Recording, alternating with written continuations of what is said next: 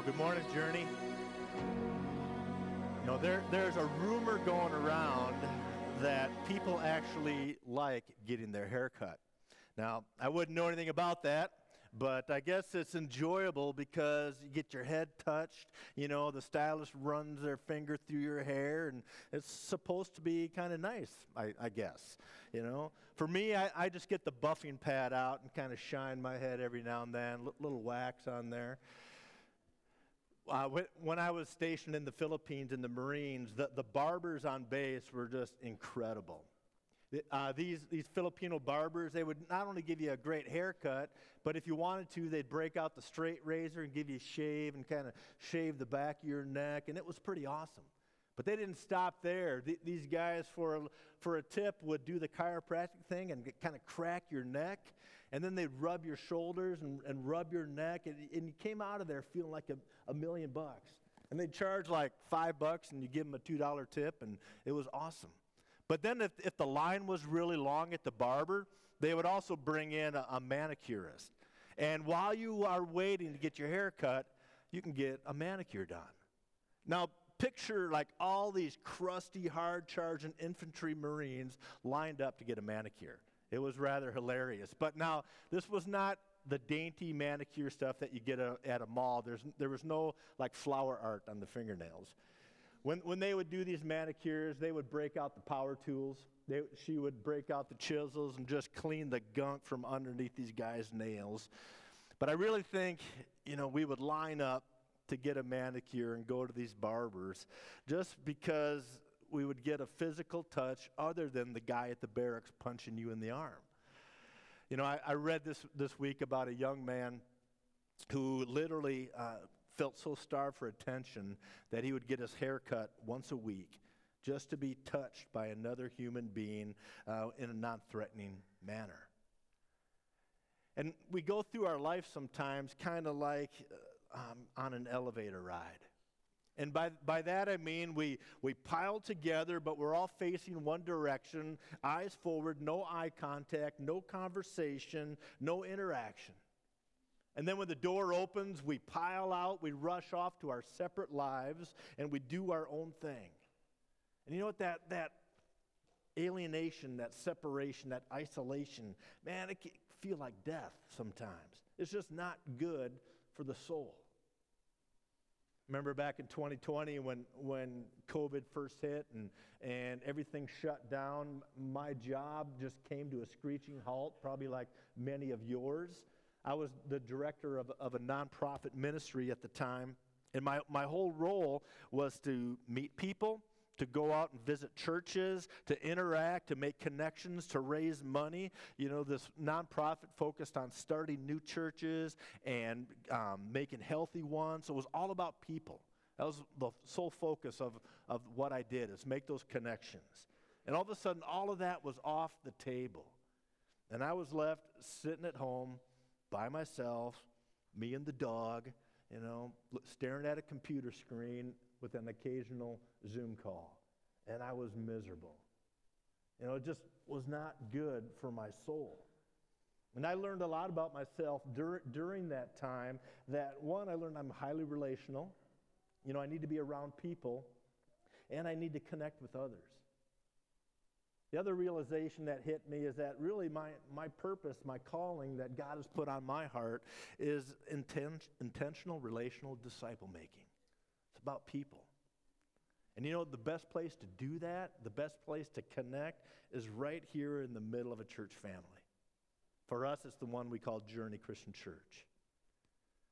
We do that in a church family that's together and united and running after the same goal together.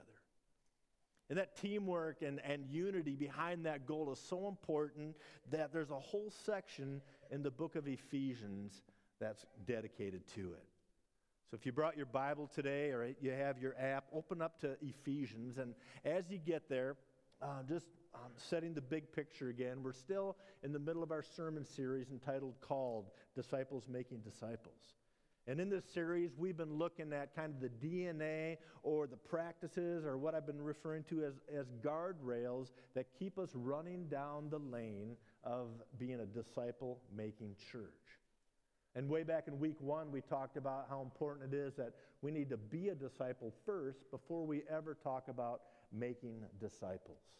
Week 2, Justin talked about that a disciple-making church needs to help others find Jesus and walk with Jesus. And last week, our third guardrail was about the importance of connecting with others within the church family, with those that are already here. And today, let me focus on the importance of being on the same team together, teamwork and unity as we run after this goal of making disciples.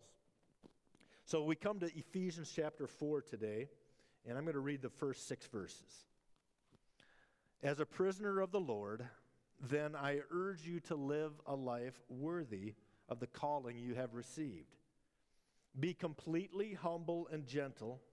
Be patient, bearing with one another in love. Make every effort to keep the unity of the Spirit through the bond of peace. There is one body and one Spirit, just as you were called to one hope when you were called. One Lord, one faith, one baptism, one God and Father of all, who is over all, through all, and in all. Folks, a disciple-making church is a church that functions together as a team. It takes a team to make disciples. And by that I mean it's not just my job as pastor, or it's not just the job of the elders or the leadership team. It falls on all of us. We're all called to this task. It's a team where we're running after making disciples together. And for us to function well as a disciple-making team, we need to look at 3 things today. We're going to look at our character, kind of behind our character, behind functioning as a team. We're going to look at our God, who is the originator, the origin of unity on that team. And I'm going to leave you with a challenge, with a charge to build unity. Well, first, let's talk about our own character, how we live our lives. You know, this section of Scripture, as the Apostle Paul writes to this church in Ephesus, he begins by saying, I urge you. You know, he says this urging to live a life worthy of the calling that God has put on your life.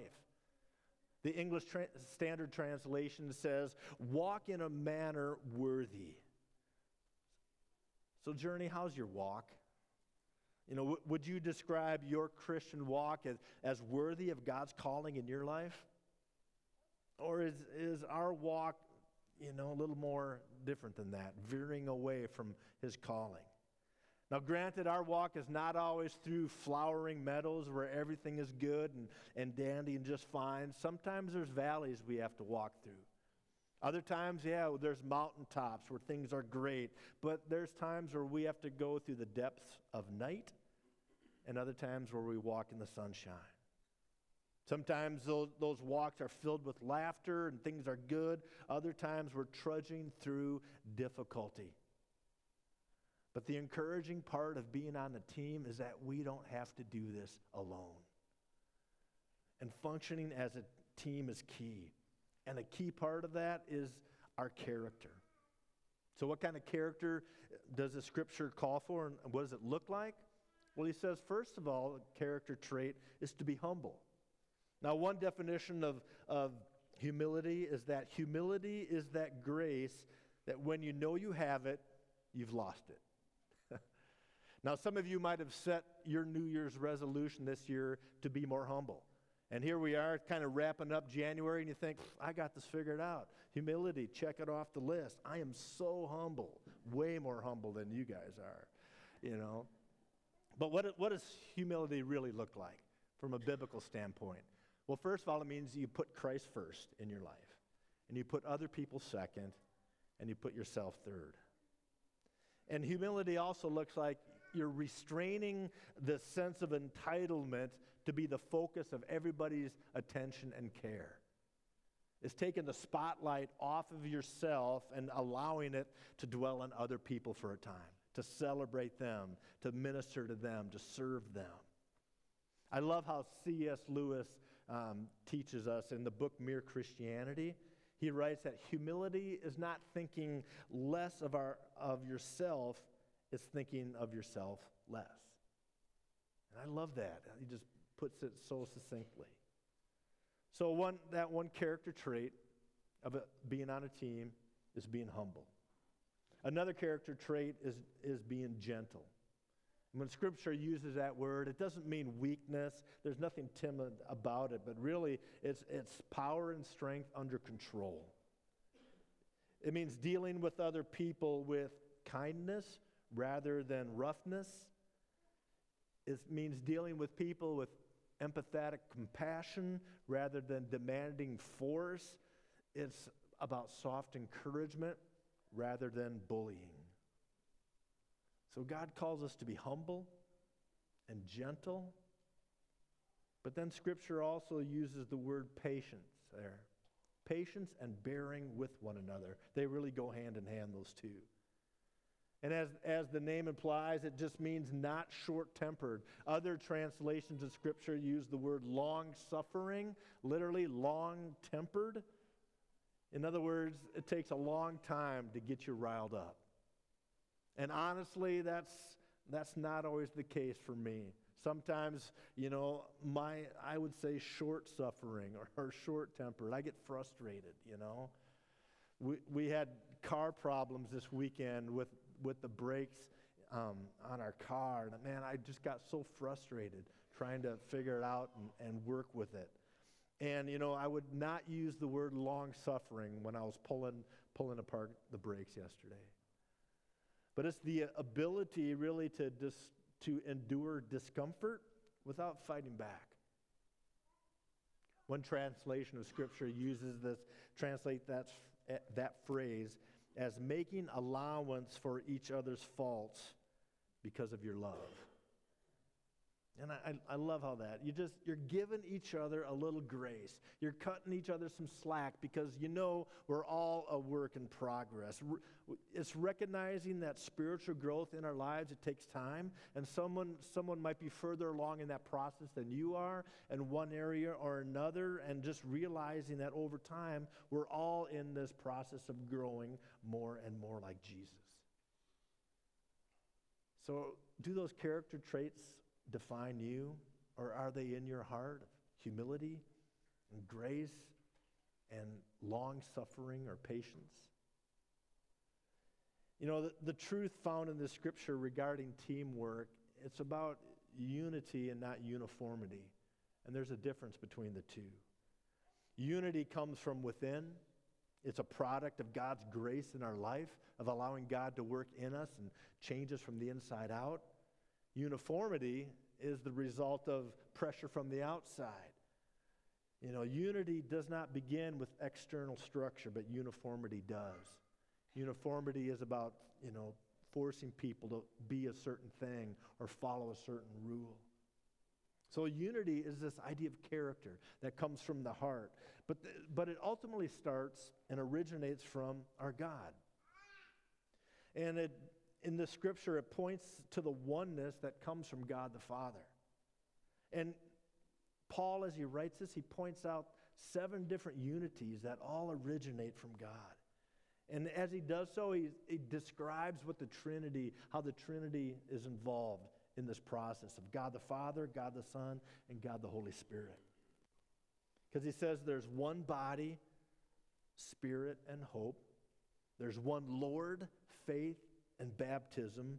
There's one God and Father, and the same God is over all, through all, and in all. I just love that description of just the power of God. So it says the person of the Holy Spirit is involved in bringing unity, and the Spirit really creates the body of Christ, which we call the church, and of which we are a part of. And that one Spirit, it calls us into this one body of the church, and it gives us that one hope of eternal life through the gospel of Jesus Christ. 1 Corinthians chapter 12 reminds us that we were all baptized by one Spirit so as to form one body, whether Jew or Gentile, slave or free, and we were all given one Spirit to drink. So the Holy Spirit, it creates, it fills, it coordinates, it orchestrates, it empowers all that unity within the church. But the person of Jesus Christ is also involved as well, because it says there's one Lord, this Jesus that's proclaiming one gospel, this faith in him symbolized in our shared baptism. And it's also the person of God the Father involved as well. One God and Father, the originator, the ruler, the sustainer of everything, everywhere in the universe. So it starts from God. It deals with our character, but then Paul comes back around in verse 3 and gives us our challenge. And that challenge really is to step out and build unity. Because he says, make every effort to keep the unity. In other words, he says, do your utmost to pursue unity, to keep the unity. This is urgent. And that just means there's no room for rivalries or hatreds or factions within a church. If you were in church 30 years ago or so, there was this thing going on in the 1990s that was really divisive. It was called the worship wars. I mean, it's kind of an oxymoron to put those two words together, worship and war, but it was happening in our churches. And it was this battle, really, that became pretty volatile between what was known as a traditional style of worship and contemporary, which was coming in. And back then, traditional worship was basically, the instrumentation was an organ and or a piano and one worship leader, leading people from a hymnal.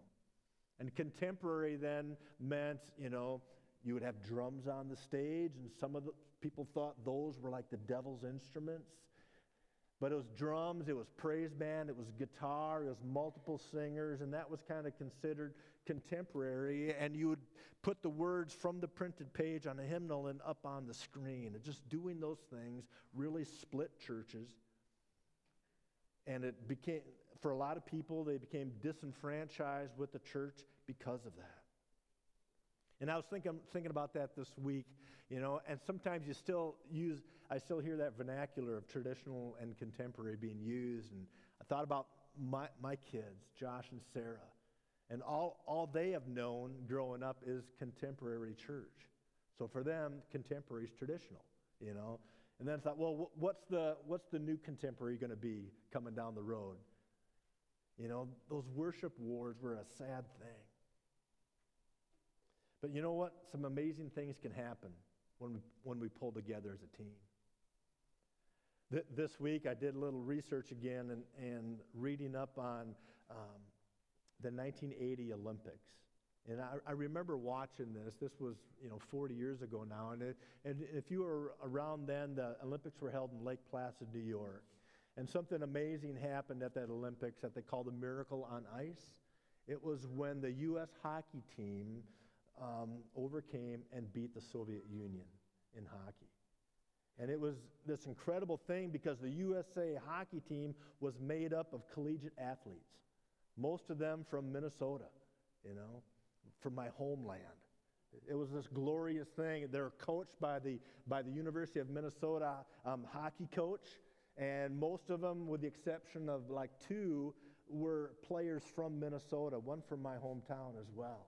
And these college athletes, not professionals, they learned to play together and to put glory or spotlighting aside to come together as a team, and they built this powerhouse of incredible athletes that the Soviet Union had put together. Nobody expected them to win, and they took home the gold, and they called it the Miracle on Ice. And it was just a beautiful illustration of what teamwork can do.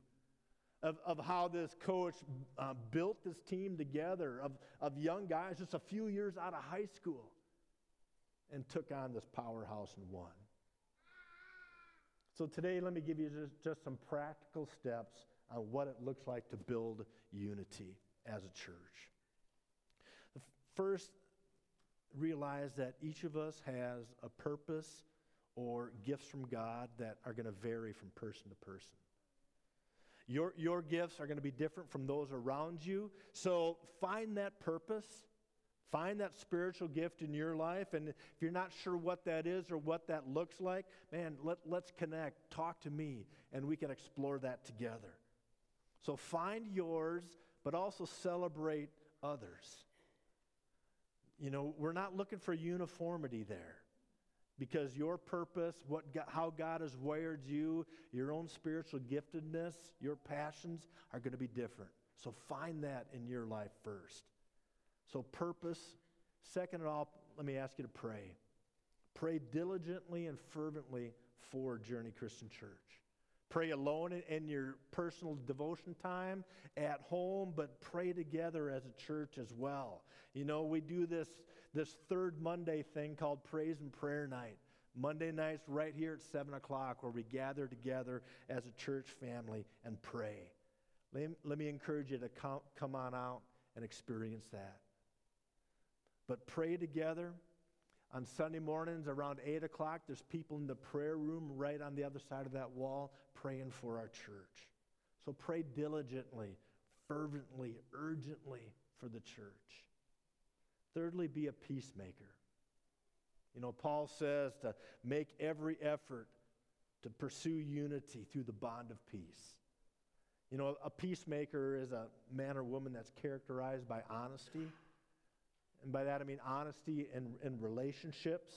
That they honestly see where a relationship is at, honest about what's in their own heart, and honest about where they need to get to.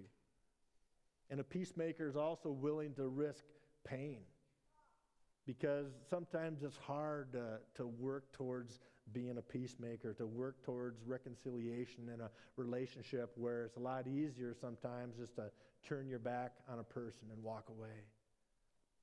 But listen to what Jesus himself says about it. He says in Matthew 5, verse 9, "Blessed are the peacemakers, for they will be called children of God." I love that. There's a fictional story that there might be some truth to it in different churches, but we're going to go with a fictional story about a story between a local church pastor and the leader, the worship director, the choir director at this church. And this church would have fallen on the traditional worship side, where they would have a hymn and the choir director would lead the choir at the close of the service. And one week the pastor preached on commitment and how everybody in the church should dedicate their lives to service, and the choir director, because of the squabble, picked the final song, the final hymn to be "I Shall Not Be Moved." So the next week, the preacher preached on giving and how it's, we are to gladly give and support the work of the church with our resources and finances. And the choir director led the hymn at the close that Jesus paid it all. Well, the next week, the preacher, his message was on gossiping and how we should control our tongues and not gossip. And the choir director led the hymn, "I love to tell the story." So finally the preacher had enough. The squabble had gotten out of control, and he's upset, and he turns in his resignation. And on a Sunday morning, he informs the congregation that he has resigned, he's moving on, and that he feels that Jesus is leading him away to a different ministry. And the choir director then leads the hymn, "What a Friend We Have in Jesus."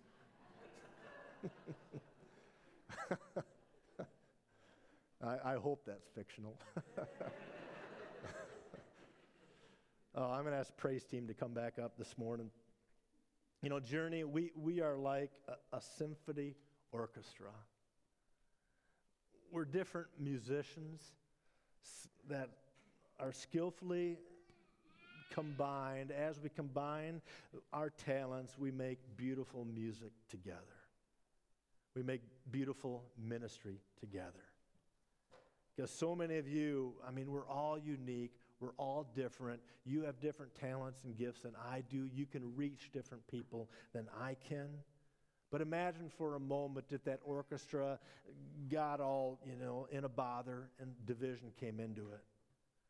And the string section decides to become competitive and try to outplay all the other sections of the orchestra.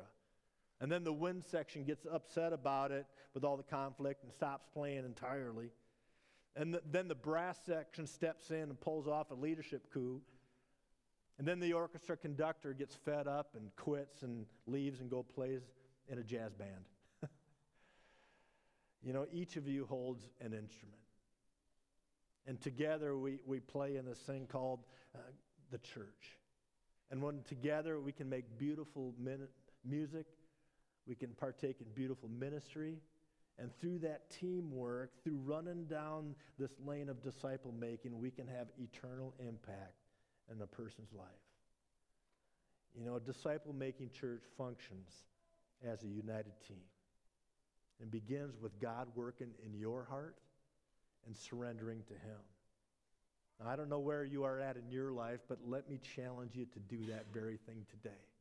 To ask God to examine your heart, where you are at with Him, and to come to that point of surrender in your life.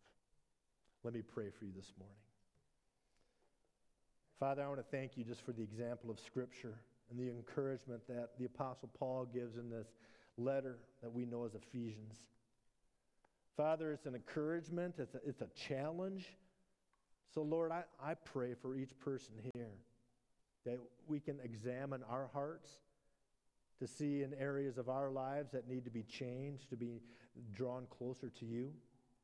And Father, help us each to play our part, to function together as a team so that we can continue to strive and run after making disciples here at Journey. So Lord, we thank you that you make this possible through the Holy Spirit in our lives that you give us through Jesus Christ, your Son. It's in His name we pray. Amen.